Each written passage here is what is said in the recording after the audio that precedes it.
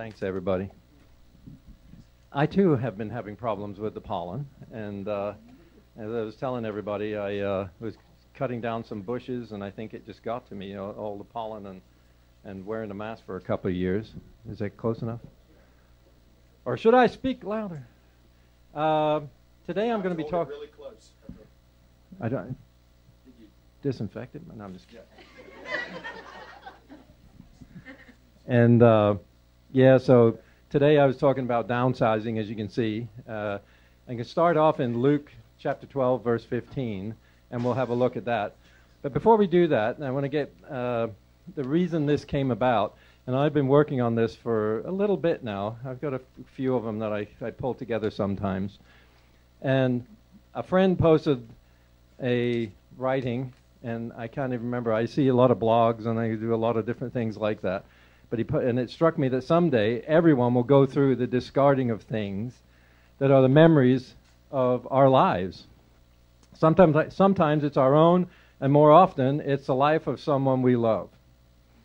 So the lady says, when my mom was cleaning out her house over 23 years ago to sell it, I wasn't very sympathetic over her attachments to things.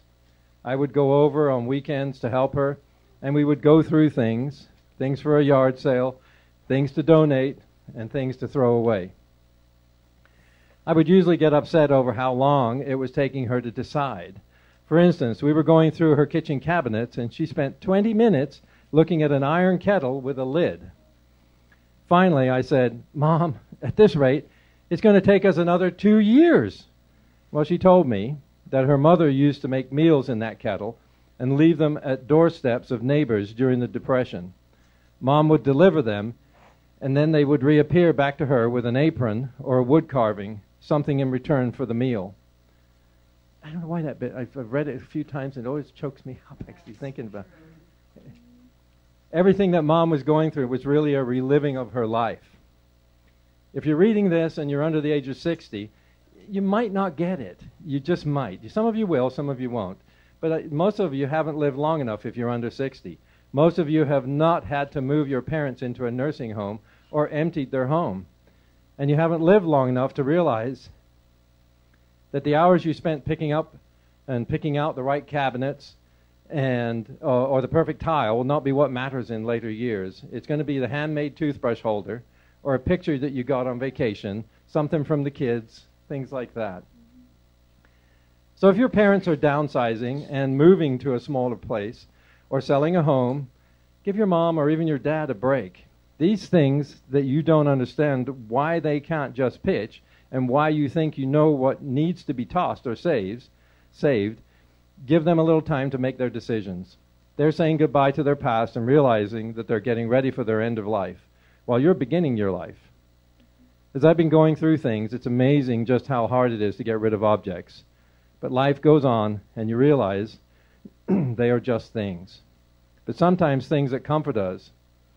So give your parents or grandparents a break. Listen to their stories, because in 40 years, when you're going through those boxes and the memories come back, maybe even less years, it will be hard to get rid of those plastic champagne flutes that you and your late husband used at a New Year's party 40 years ago.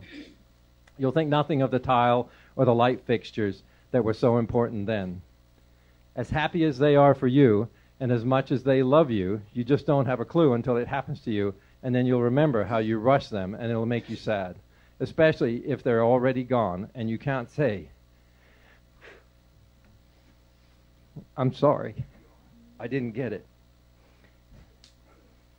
And this was the original post was a lady by Melissa Vaughn, who's an architect, and it's just a blog, an area of a blog that I saw, and it just sparked this message up here. And it just triggers all kinds of thoughts. So let's pray before I get on to the message. Oh Lord, grant us wisdom to recognize the treasures you stored up in heaven for us, that we may never despair, but always rejoice and be thankful for the riches of your grace. Through Jesus Christ, your Son, our Lord, who lives and reigns with you in your Holy Spirit, one God, now and forever. Amen. Okay. Enough of that. I wasn't supposed to do that. That's all right. You're okay. Let it go, Dad. You got it. Oh, I know. It's just, as some of you know, I mean, I didn't have a great relationship with my mother and my father, but you have a reliving of it in your head when you get older. And this one was an interesting one to pull together for me. So it's downsizing. Downsizing the stuff of our lives. So Luke chapter 12, verse 15 says, "Take care and be on your guard against all covetousness." Be on your guard against all covetousness, for one's life does not consist in the abundance of his possessions. And I can't remember which version I told Michael. And you said NIV. I said NIV, and I guess it wasn't, so it may be a mixture. So there's one that just came from me in here. It's all from God. A few years ago, when my mother died and my father just couldn't take care of himself, we helped him move from his home in Bumpus, Virginia, to a small house we had in Hillsville that we called the Little House. And it was just a little tiny house. Months before the move, so we're stepping back now, I'd been going to see my father, and it was increasingly getting more difficult to clean up around the house and yard, and this is even before my mother died, periodically. He physically couldn't do any of it. I'll give you an example of what he couldn't do. I came in one day, and as I was walking up the stairs to his house, there was this horrendous smell. And I thought, what the heck has been going on now? I said, now what am I going to have to clean up? And sure enough, opened the door, and what he did was he had a can of dog food, and he put it on the stove. And he turned the heat on, because the dog likes warm food, but he didn't pop it. So he forgot about it, because he had dementia, a little bit of dementia, and he forgot about it. And this thing, he was lucky he wasn't standing there, because it exploded. It went up on the ceiling and everywhere, and all I could see, I said, what happened? So I'm getting mad with him. I said, so what happened? I said, what were you doing? He was just warming it up. And he goes, and I don't know what happened. And sure, he forgot about it. And, I mean, it was just awful. So those are the things that we had to deal with. And I'm sure many of you have seen, maybe not that extreme of a thing. So it was up to me and sometimes Diane and the kids to help clean up and to do all those things. And he was about an hour and a half from where I lived up in Northern Virginia then. So I'd get up at 5 in the morning and drive down and go down and do things and spend the day and take care of all that stuff. And again, the kids would help sometimes when they could. So when it came to actually time to move him out, we only had a few days to move all the items we could out of the house, and either in a trailer or in a dumpster. And there was more stuff than we could handle, and no time to have, my word is garage, but a garage sale, a garage, and a lot more than we could take. So we rented a dumpster, a big one. You want to put the picture? So we had the biggest dumpster we could get at that time putting into there. And quite literally, this was, I think, 2 times. It came in and we got rid of the stuff. I mean, my dad was an incredible hoarder, and all those things, I guess, are coming to me. But it's our privilege as you get older is to leave as many things as you can for your kids to clean up. I think is afterwards. It's a privilege. So anyway, so we did all that stuff. So we rented a dumpster, as I said, and it was interesting. In the crunch of time and space, suddenly lots of stuff had no more value anymore to him. I mean, literally none of it. Some of it he could remember, some he couldn't. This was done when we moved him because I didn't want him to, we just didn't want him to have the stress of seeing things going out. But at that point, he just didn't even know. He couldn't even remember what he did for a living at one point. So there was a perfectly good rake, old car parts, old mowers, and anybody that knows me would look at that and they'd go, oh man, I can use that. I know that's where I got it from, is from my father. There was tables and chairs, a couch, wine glasses, entertainment center, bowls, tools, etc., etc., etc. I'm quite sure there are a lot of you that have gone through this. It is not easy. Just getting the stuff out is not easy, and cleaning it up is not easy. And again, like I said, my father was a hoarder. For example, when he retired, he worked at a local recycling site, and which I rolled my eyes when he told me. He says, I've got this job that I can get a recycling. I'm thinking he's going to bring more stuff home than people. And he did. And he would pick things up that others threw out, and I'm sure at one time those purchases and pickups gave him at least a little pleasure as he brought them home. And I'm sure that he intended to use them for something, although I didn't know what. Excuse me. I told you I was suffering too. I apologize.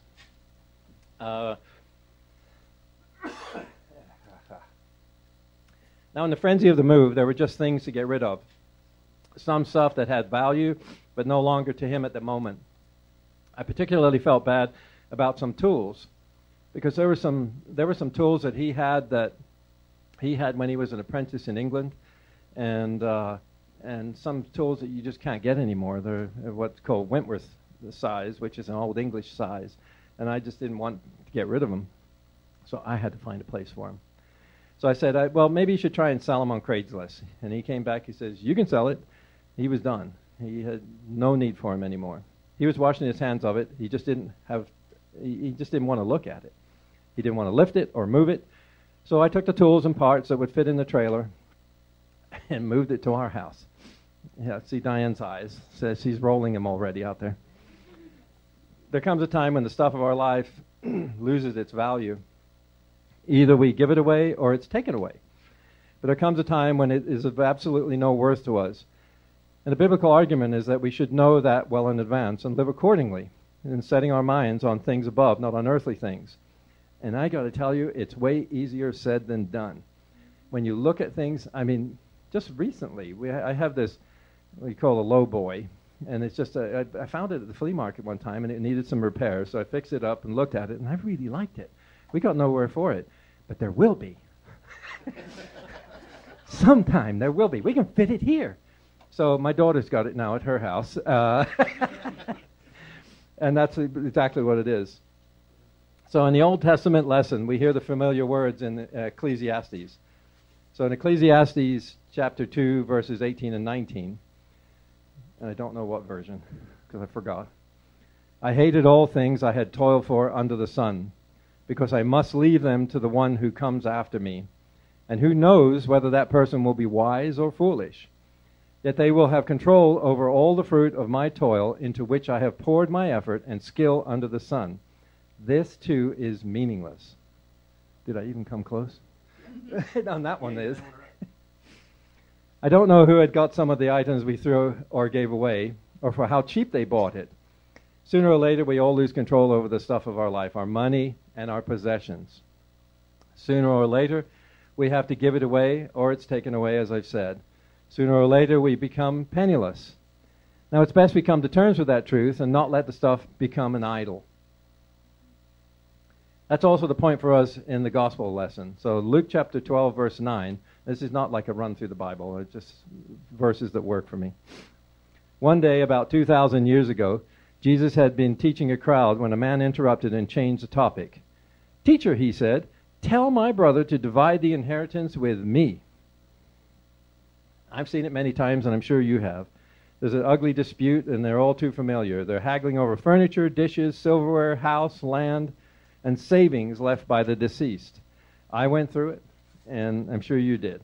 And I really didn't care about some of the stuff. I wanted some of the history of the things, some of the records.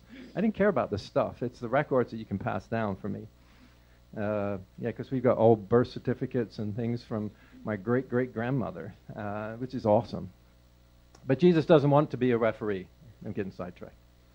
That's not why he came. That's not why he had come. Let's look in now Luke chapter 12, verse 13 through 21. I'm just going to read the whole thing, and then I can reference it. Someone in the crowd said to him, Teacher, tell my brother to divide the inheritance with me. Jesus replied, Man, who appointed me a judge or an arbiter between you? Then he said to them, Watch out, be on your guard against all kinds of greed. Life does not consist in an abundance of possessions. And he told them this parable. The ground of a certain rich man yielded an abundant harvest. He thought to himself, What shall I do? I have no place to store my crops. Then he said, This is what I'll do. I'll tear down my barns and build bigger ones, and there I will store my surplus grain. And I'll say to myself, You have plenty of grain laid up for many years. Take life easy. Eat, drink, and be merry. But God said to him, You fool, this very night your life will be demanded from you. Then who will get what you have prepared for yourself? This is how it will be with whoever stores up things for themselves, but is not rich towards God. So he says, watch out. Be on your guard against all greed, for one's life does not consist in the abundance of his possessions. Then he goes on to say, and he tells an unsettling little parable. The land of a rich man produced plentifully. Now, if you notice, he didn't talk about the rich man producing plentifully. Get my teeth set right. Plentifully, not plentifully. It's not the rich man who's producing plentifully, it's the land. Sun, soil, and rain join together to make for a bountiful harvest. Trouble is, he'll have no place to store it. And so he says, I know what I'll do. I'll build bigger barns. That's my plight, unfortunately. Can you sense his glee, his exuberance? I'm going to make a killing out there, and then I'm going to retire and relax, and I'm going to eat, drink, and be merry. Now, if you look, he's not breaking any laws, and he's not a criminal. He hasn't stolen from his workers or mistreated them. He's careful and conservative. Now, we wouldn't look at this man as a bad man. Nobody would. You'd look at him as, like I said, careful, conservative. We might even assume he's wise and intelligent because he has all the wealth. So if he's not a criminal, what is he? And what did he call him? A fool. And the text says he's a fool. Now, why is he a fool? First this, he lives completely for himself. He talks to himself, plans for himself, congratulates himself. Who's going to argue with that? In the Greek body, the words I and my are used 12 times in just 3 sentences. I was looking it up. I couldn't believe how many times it was in there, actually, because I've got this translation that looks through the Greek from way back when. And it really is. I mean, it's 12 times. So there's something in that. Now, let's face it, it's all about him. Everything about this is all about him. He has no concern about returning to God a portion of the generosity he's received. He has no concern toward helping the greater world in need. It's all about him. Now, he's also a fool because he's short-sighted. He assumes he will have many years to enjoy his wealth. The quote, already well known in Jesus' day, was, let us eat, drink, and be merry, for tomorrow we die. As Jesus tells a parable, though, the rich man intentionally leaves off that last part about dying. Who wants to talk about that? This guy plans to just eat, drink, and be merry, period. None of that dying stuff for me. He doesn't want to think about that. There'll be time for that later. But that very night, God would require his soul. That very night. Then, what's going to become of all his stuff? Then, what's going to become of him? In Job chapter 20, we find that in verse 5, the joy of the godless lasts but a moment. And Jesus ends the parable not with a warning, but with a threat. This is how it will be for the one who lays up treasure for himself and not rich toward God. Jesus is looking us right in the eyes, and he is not blinking. I remember one of the preachers I knew from one of the churches we've been to during my career, we've moved around a few times, saying that his professors told his class that when you're threatening texts like this, like this one, part of our job, if you're standing up here doing stuff, is that to say that it's not my idea, he came up with on my own. These are the words of Jesus. Jesus was saying these words. So you grab the Bible and you hold up biblical text in front of you as a deflection shield, and you peer around it and you say, this isn't me making this and saying this, it's Jesus. This isn't me talking, this is Jesus. So why does Jesus come down so hard on greed and covetousness? I mean, I was looking at that thinking, wow, man, that's tough. But even worse in the Bible, it's a form of idolatry. We grasp after things as means of securing our future. This anxiety reflects a lack of trust in God. And I got to tell you, I've been there. And I'm sure if you look at yourself, you've been there too. It's like, ooh, I got to hold on to this. Maybe I'll hold on to this more. And you just don't know. You just don't know when this is coming. In Colossians 3, Paul says, "Put to death what is earthly in you, sexual immorality, impurity, passion, evil desire, and covetousness, which is idolatry." And that's Colossians 3, verse 5. Covetousness is also a difficult word to keep on saying. Is also a direct path to a fearful and unsatisfying life. If you love money, Proverbs says, you'll never have enough of it. That's why some athletes, and you think about them, they're already crazy rich, they still hold out before signing a new contract because they feel they could always use a little more. Now, you and I feel the same way, don't we? If you really look at yourself, I could use a little more. I could, we could do different things with it. I could do this and that, and a little bit more money's okay. Therefore, we're reluctant to give it away, either to God in gratitude or to a neighbor in need.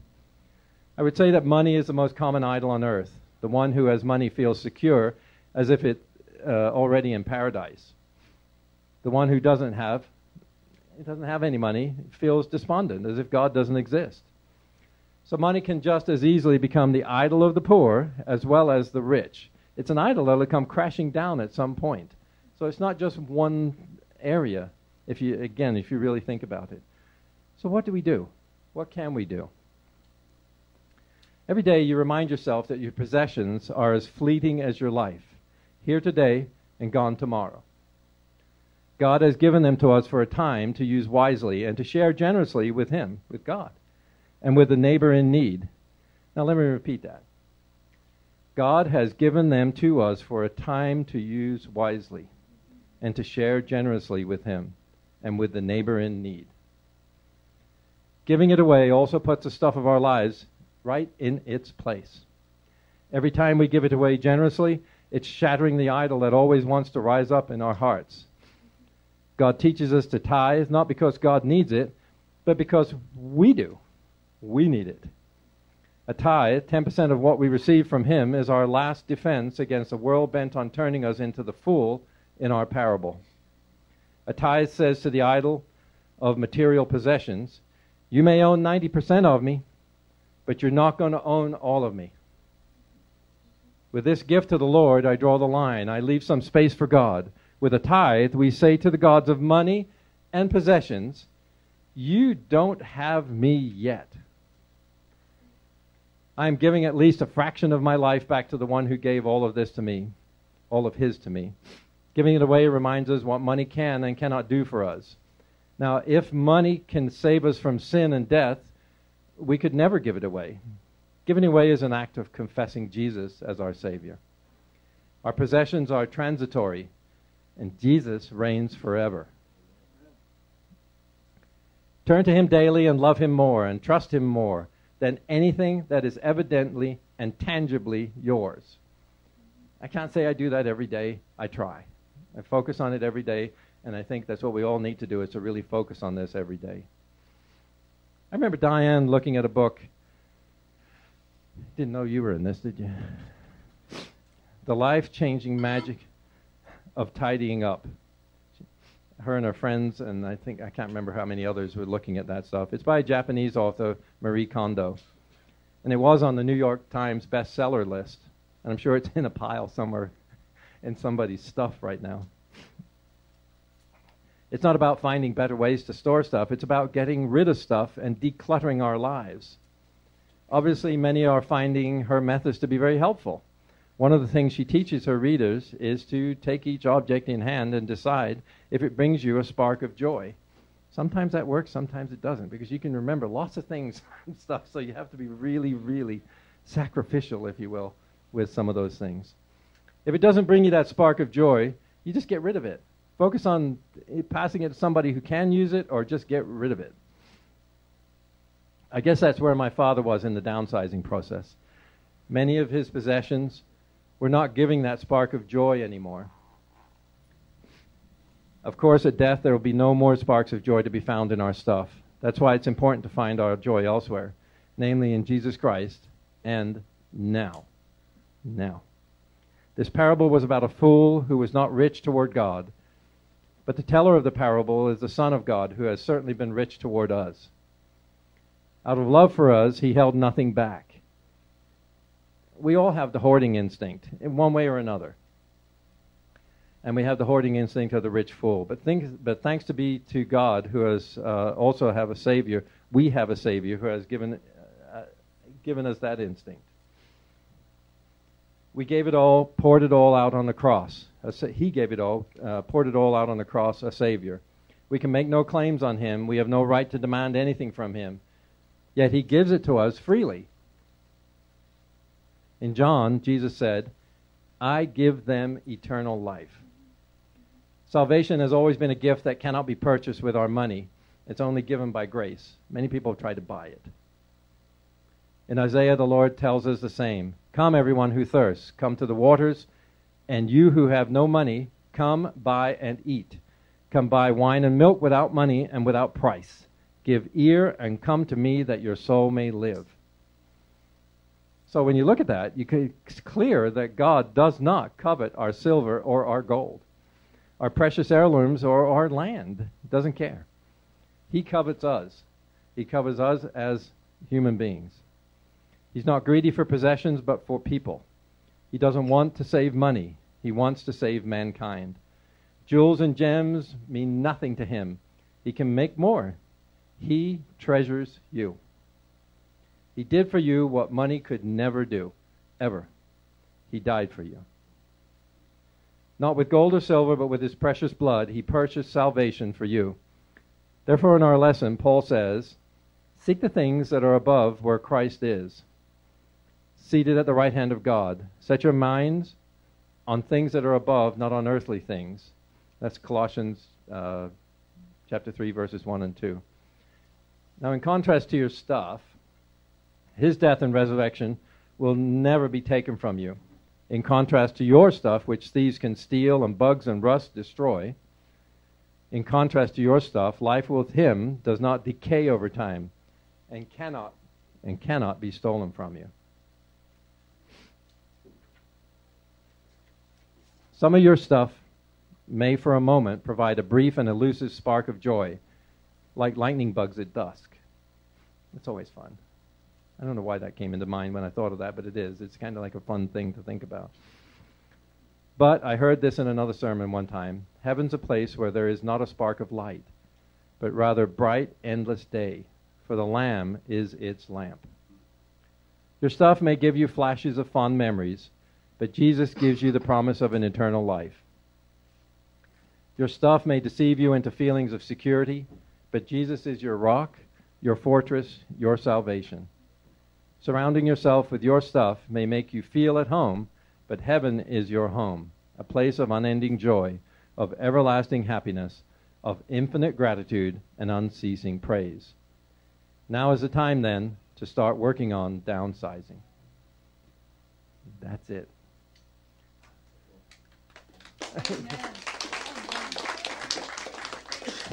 Thank you for the word, brother. I was trying not to sniffle while I was doing it. Thank you so much, Duncan. I think I needed to hear that.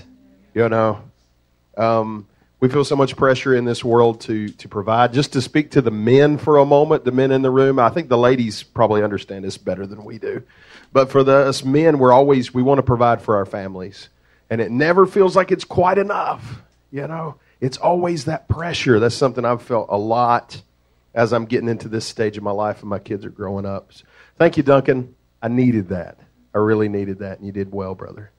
Next week, Lord willing, we'll be back in the book of Daniel, chapter 9, which if you have read that is such a wild chapter, and it's not stuff you ever hear talked about, and I hope you will be here for us on that. Thank you again, Duncan. Give him a big hand, y'all. All right. I'm going to close this out in prayer, and then we'll turn you loose to go live your life for the Lord. Heavenly Father, thank you so much for your love and your goodness and your patience with us as we figure it out here on this planet. I pray that you'll help us take to heart what we've heard today, and that we'll understand what's really and truly important. God, we trust that you will provide for our every need, and we give you the glory for that. And thank you most of all for providing Jesus and the hope and the life and the restoration and the peace and the forgiveness and salvation that's found in him. In Jesus' name. Amen. Amen. You go ahead and start that loop there. God bless you guys. We'll see you here next week. It won't be that far off that we'll be doing a baptism. So if you want to be a part of that, if you want to be baptized, profess the Lord in baptism, let me know right away. And we'll do that. All right, now, you're really dismissed. See you next time.